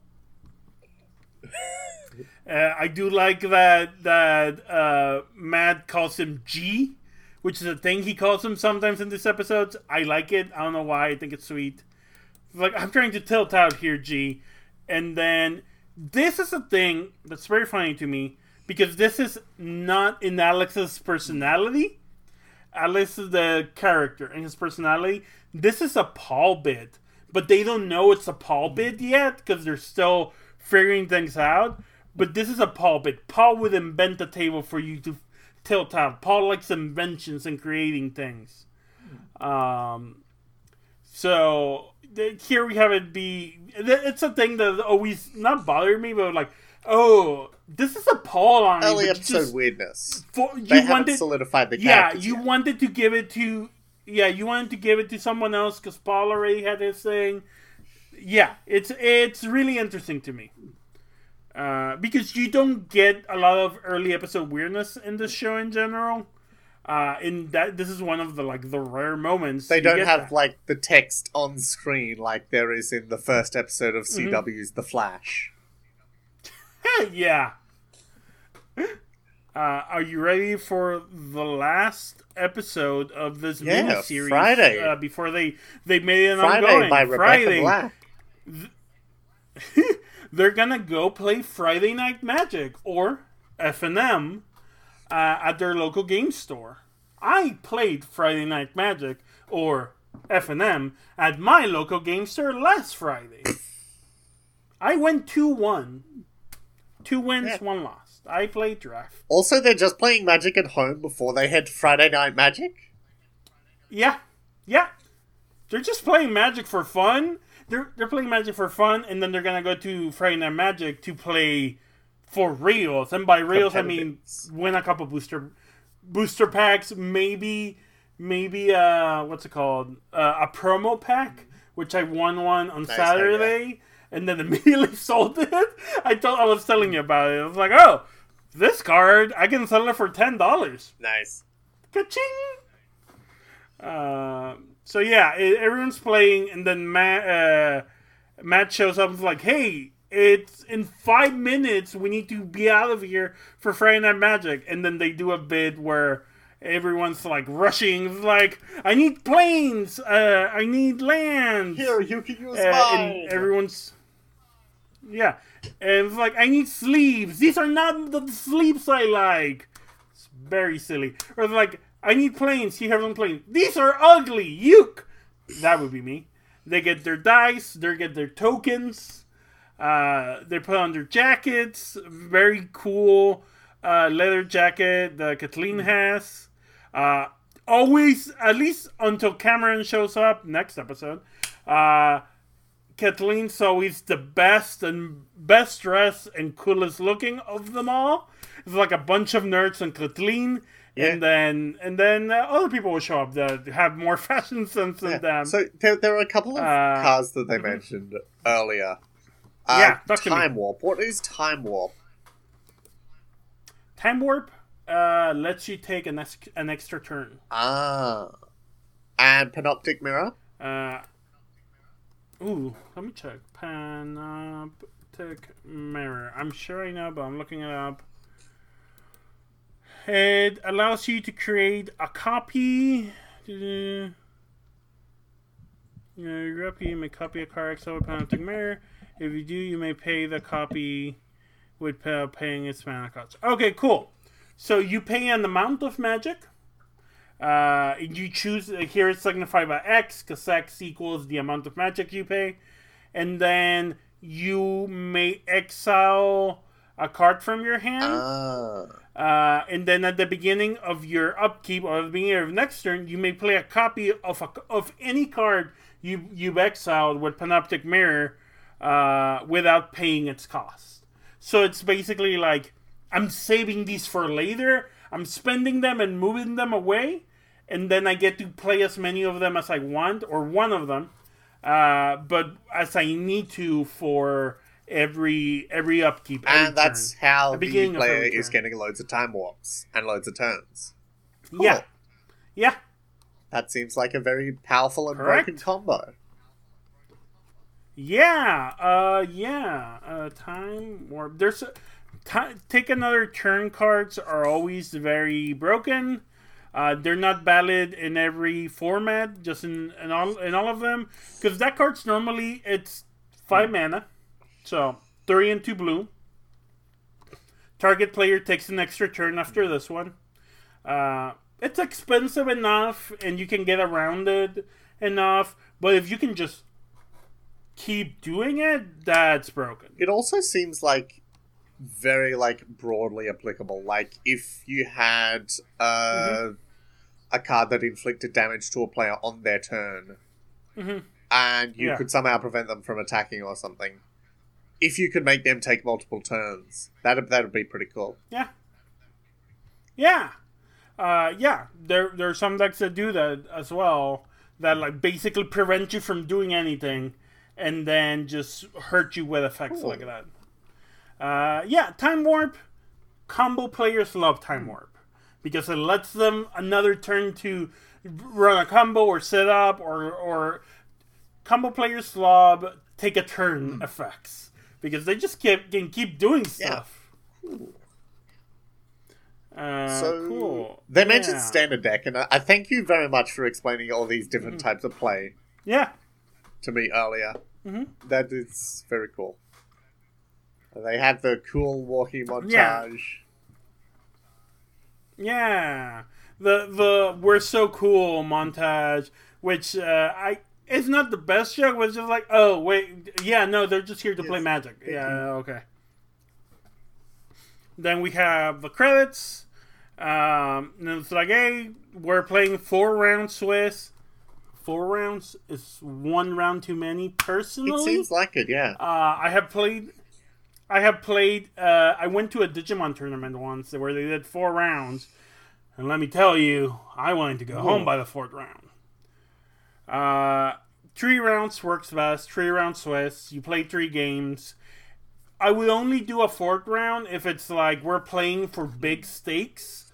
There was a game day that I went to recently where the winner got a box, like a full box of their choice, and it's and in that case they did 3 rounds, and then anyone that the best 8, because there were a lot of people playing, there were like 4 different groups of 8. The best 8 of all of those played another set of 3 rounds. Oh, okay. So they weren't put into like a tournament bracket or something. Yeah, basically. But sometimes I've been in other places where it's like, okay, we're only top 8 or top 3 get this special prize, and there's people with matching records, and sometimes they'll be like, okay, we'll do round 4 just for the people tied, so we can break those ties. That's fine with me, not we're just doing 4 in general. Yes. It's too much seems time. like a bit much. Especially if you're drafting, because if you're drafting, you're already doing basically 4. Because there's the first... you're doing your draft round and 3 more. Each of them have a time limit of 45 minutes. So you're already basically going 3 to 4 hours.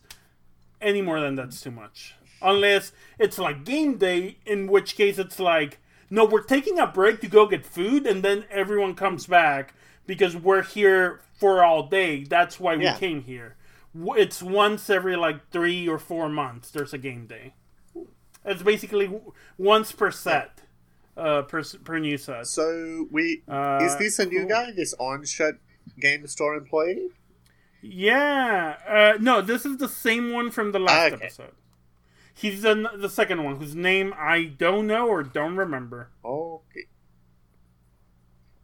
He will be our 1 store employee until we get a new one that becomes way more of a character. Okay. He's just kind of like a store employee, and then we'll get a new one that's like he's a character with specific relationships to all the other characters. His name is Nelson. Specific relationships with all the characters and like wants and needs, whereas this character is more just like he's the store employee. Cool. Yeah. Time to talk about the mirror match. Where you get basically the same deck. Yes, 2 people are playing the same deck. They both looked at the same list online. They're playing red aggro decks. So they both want to kill their opponent as quickly as possible. Yeah. And the way the sense is that the person for the mirror got a card. I can't remember exactly what it says, but it basically gives them life every time their opponent casts a spell. So you can't win if you're both running spells and one of you is gaining life every time the other one does spells. Just it's not gonna work. Yes. You win. That's why he's like, I scoop, like I give up. Cool. Yeah, Dragon's Claw. Graham is playing someone else. Yeah, so fling him. This is very interesting and funny. Graham is playing, I'm going to call him Adam. Later on in the show, we will get another character played by the same actor whose name is Adam, called Adam, who, as far as I'm aware, based on everything that we learned about the other character, is not this character. He was just like a friend, and they needed them for this one shot, and he's there. And then he later on, near the end of the series, he comes back as a different character who's his own separate thing. Interesting. Well, I suppose if you've got a limited cast, that's fine. Yeah, especially at the beginning, this miniseries is literally just like, hey, we're gonna... Because they're not even doing it at the times the store's open, right? It's like, hey, who wants to come in after hours at night, like at midnight and 1 and 2, to film this web series so that we're not, like, interrupting the store during business hours and shit. Yeah. So it's mostly their friends. Yeah, fair enough. And then Graham is being an ass. Not in like a mean way, but like this is what I meant. Graham's like, oh, this is a funny joke. I will say everything like an announcer. It's a bit of an asshole move. Just play your damn card, Graham.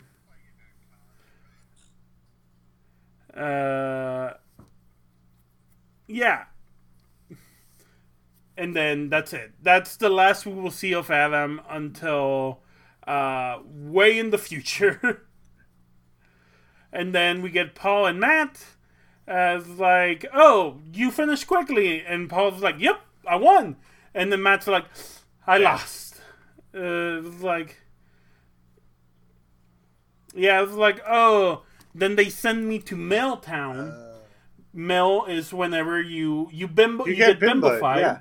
You put cards into and Paul's like, Mel? It was like, oh yeah, there was this old card called Millstone, which would make you put cards into your graveyard, so we call it Mel. And then Paul's like, oh, so like when you play against an asshole, you call it playing against Matt. It's like, who calls it that? No one, but I'm hoping it catches on. Which, yes, Matt's a little bit of an asshole, but also Paul being vicious here.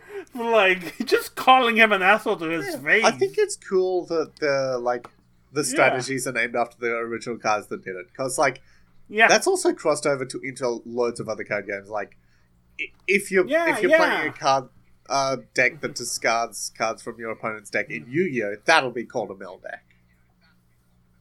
Yeah.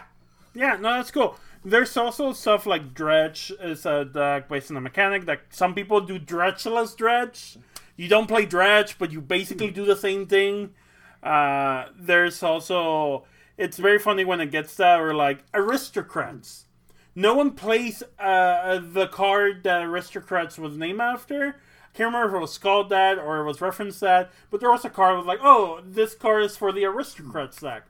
People still play Aristocrats, which just means you sacrifice cards. You sacrifice cards for an effect, but like no one plays the card Aristocrats. It's just what names are, what decks end up being named. Another popular one is Death and Taxes. Nice. That is White Weenie. Small white creature. White Weenies. That you play a bunch and then... I'm familiar. You're familiar with the small creatures? I date a lot of white girls. And so, a lot of people hate it. That's why it's called Death and Taxes, because people hate it. And also, there will always be debt, there will always be taxes, there will always be some asshole playing White Weenie. Yeah. Good names. Yeah. So they go on to round 2. This is also a joke I like that shows James being an asshole. Of like, James like gets rid of Kathleen's cards, and she's like, oh, in response I'm sad, because that's a thing you do. Like, oh, I play this, in response I do this. I play this other thing. She's like, okay, your sadness goes on the stack. There's no trigger for your sadness, so it fizzles, and you have to be happy. And she like makes a forced smile. It's a good joke. Yeah. Get a poster for Alpha Flight Fear itself. Alpha Flight, tasty. God. Yeah. There's someone. Alex has pulled a Japanese flying saucer card. Okay, before that, and it's Graham, I believe. Yes. Before that, this is a very, very important in air quotes, important screen cap.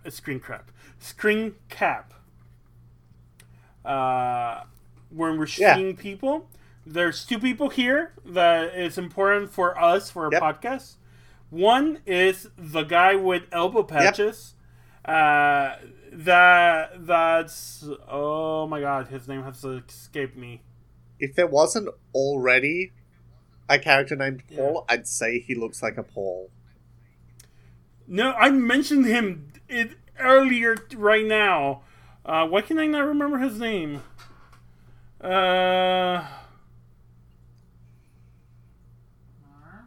What's the name? Give me names of people in... No, Friday Nights. Liam. Jeremy? Peter. No. Oswald. No.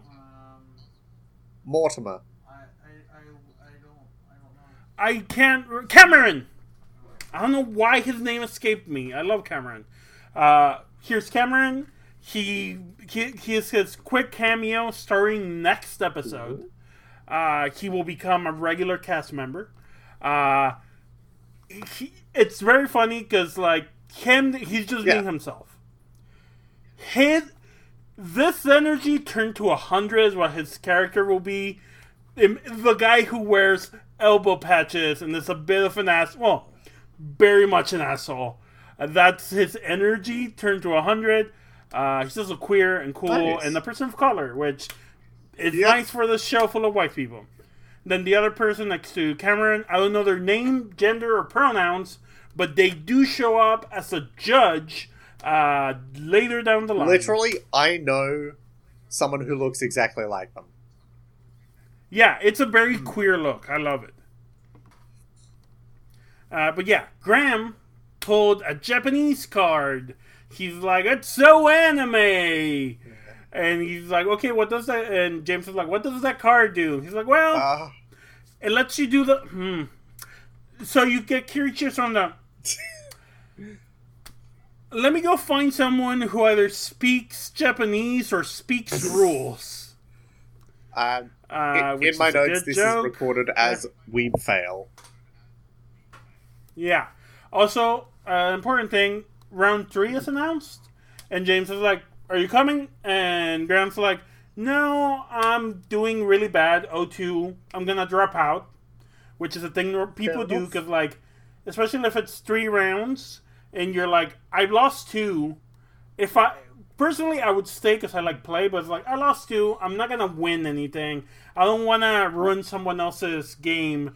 Like, you can put people who want to stay here against people who want to stay. I'm just gonna go. In this case, he's gonna go draft.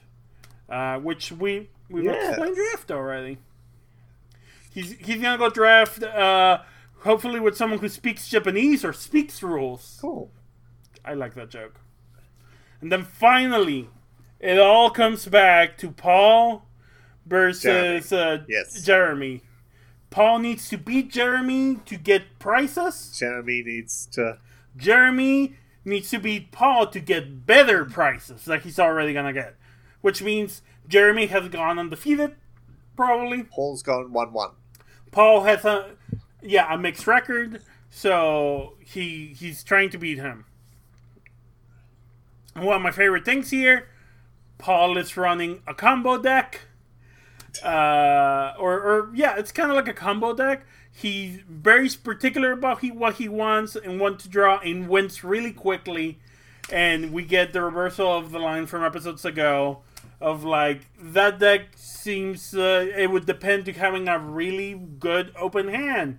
And then Paul's like, yeah, but when it does, wow. Nice. It was like, touche. It's like, yeah. And then we get Paul, his first tournament ever. He gets a placing. He gets 3 packs.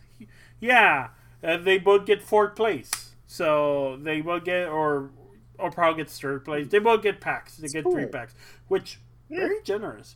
The place I go, there's 1 pack for participation, 2 packs for 2 wins, 3 packs in a promo pack for 3 wins. But it's cool you get... a normal F&M. It's cool they give away booster packs as prizes and for participation. Yeah. That's very cool. Yeah, and also they do raffles after the 2nd and 3rd to encourage people to stay for the 3rd. They do raffles, just like random raffles of like special promo packs. It's like, hey, listen, you went 0-3, you come out with an extra pack and maybe a promo pack from That's all Raffle. right. It's not bad. Yeah, it's all right. And that's Friday nights. The first 4 episodes of at least what they planned of their original. Like, there's a little mini arc here. Fabi, thank you for showing me these. What did you think? Yeah! Like, even if we don't do any more, I'm glad I got to share these with you. I'm glad I got to talk to you about them. I'm glad I got to talk magic to you for, I haven't looked at the requirement. Say it's 2.5 hours. No, Just 2 hours. We just broke the 2-hour part. Okay, cool. Yeah. So, how shall we end this? Shall we do recommendations? Ooh, we used to do recommendations. Yeah, sure. I am going to recommend this like tabletop gaming channel, specifically this one that got me really interested in playing Star Wars Legion. Rebels versus the Imperial Garrison. You should talk to Marie.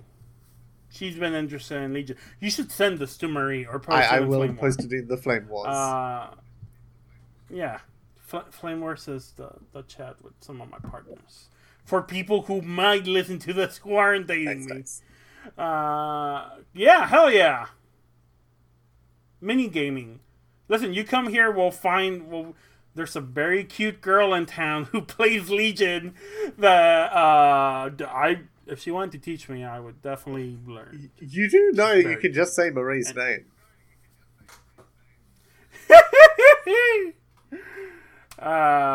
Sure. Any other recommendations from you? I'm not gonna recommend Glass Onion because everyone's seen Glass Onion and it's really good. Everyone has seen Glass Onion.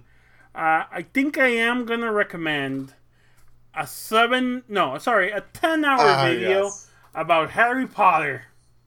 In the year of our Lord, 2023, you're recommending Harry Potter. Mm-hmm. I'm recommending A Brief Look at Harry Potter, which is a very in-depth essay by Lily Simpson, who is a trans woman who makes YouTube videos. It's 10 hours long. She goes down detail by detail, not about the politics. Not about the politics. Not about the politics of J.K. Rowling, but about the internal structure of the world of Harry Potter and why it doesn't work, why it's not internally consistent, why it's morally reprehensible in a lot of points, and our heroes do things that we as people should be like, why do you think slavery is good? Why do you think racism is good? Why do you think exploitation is good? I am 7.5 hours in. I stopped. Yeah. I stopped because she recommends you or me to go watch Misfits in Magic, the D20 Dimensions 20 show. So I went and did that. It's a really good show. It does a lot of the same points as this essay. Would recommend. I have finished it. I'll probably finish this essay after we're done with this. You know what? I am going to quickly look up something. I started watching that video, but it was a bit too... It was a bit too Watsonian for me. But if you're looking for something that's a bit more Doyleist, which is my preferred method of like that sort of analysis, I'd like to post to be Fats. We need to talk about Dudley Desi, Harry Potter and transphobia. Cool. And I think I can't remember if Sean from Sean and Jen looked into this much. Yeah, Sean from a from a Doyleist perspective, but also that video. Yeah, the Sean Bates video is also good. I need to watch this Dursley one. Yeah. I haven't seen it. Specifically, what... I was going to explain Watsonian versus Doyleist. So, in the world of Sherlock Holmes, the main conceit is that the stories are all recounted by John Watson. And the internal logic of the world and how you analyze that is Watsonian. You analyze it from Watson's perspective. But from outside of that, it's also written by Arthur Conan Doyle. So if you're analyzing it from like a metatextual point of view, outside the world, it's a Doyleist perspective. Like, from a Watsonian's perspective, Sherlock may not have realized that Irene Adler was good because he was distracted by something, or he was employed. But from the Doyleist perspective, he didn't realize she was good because he's a misogynist. No. That's perfect. I'm glad you say that, because this type of essay, the 10-hour Watsonian essay, is the type of stuff I like, because I already know Harry Potter's trash. Yeah. I already know Harry Potter's trash. I already know J.K. Rowling is a piece of shit. But I enjoy when someone goes deep into how a world works and its internal structures. And it's like, and when the person says, like, okay, you know what? I'm going to go in with you. I'm not going to fight. I'm going to use only the things you have made. And I'm going to try to analyze how this world works that you made. I'm not bringing anything out of this than just what you showed me. And using that, I'm going to show you that this is all fucked. This does not make sense. That's incredibly valid. I've only just, like, pivoted towards preferring Doyleist interpretations recently because I was really deep in the Harry Potter fandom, and I know all the, like, Watsonian analysis of it pretty much by heart. And it sucks. But I find a Doyleist reading to be more, like, interesting at the moment. Like, especially in light of J.K. Rowling and all the shit coming out about her. Yeah, I just enjoy... One of my favorite things that Lily's doing in this video is, like, referencing the video games, referencing tweets, referencing random other stuff that's canon, but, like, okay, you're just saying bullshit out of your hand. Yeah. Okay, sure. You said bullshit. Let's fucking... I'm gonna take you to the bank on it. What does this mean for the people who live in this world? Not to say I won't watch it ever, but like, hearing you say it does bring in outside book sources and stuff, and the video games, which are chronically underutilized, but also heavily overutilized in canon. Yeah, she brings up the Wizards. Is it Wizards Unite? The Pokemon Go one. The Niantic one, yeah. The villain in that had some good points. Are they Black Panthering it? Because a little bit. So the villain, and spoilers, the villain of that game is like, hey, the Statute of Secrecy Act is bullshit. We need to get rid of it. We are hoarding power.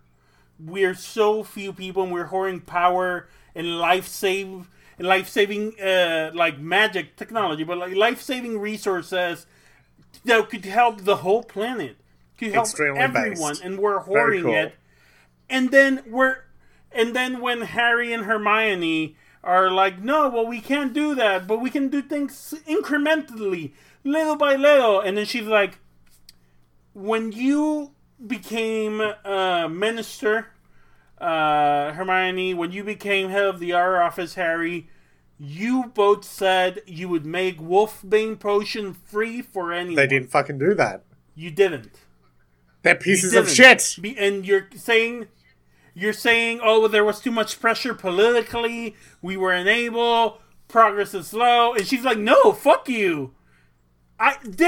Is this perfect what I'm doing? Creating things in the world so that muggles can, like, find out that magic is real? No, it's not perfect. Is it better than doing nothing? Yes, I believe it's better than doing nothing. Hell yeah.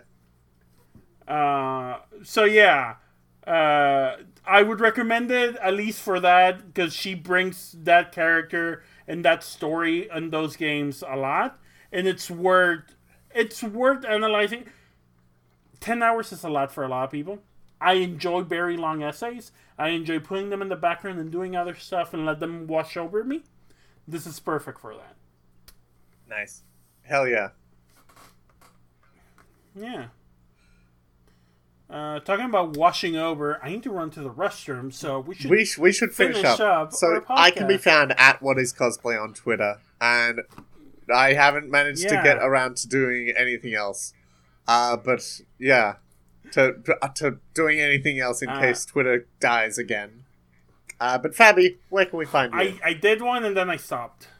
You can find me at Fabi_Garza on Twitter. You can find me at Nylon Playtest, which is a podcast where it's like JoJo and Persona, but very, very, very much more queer.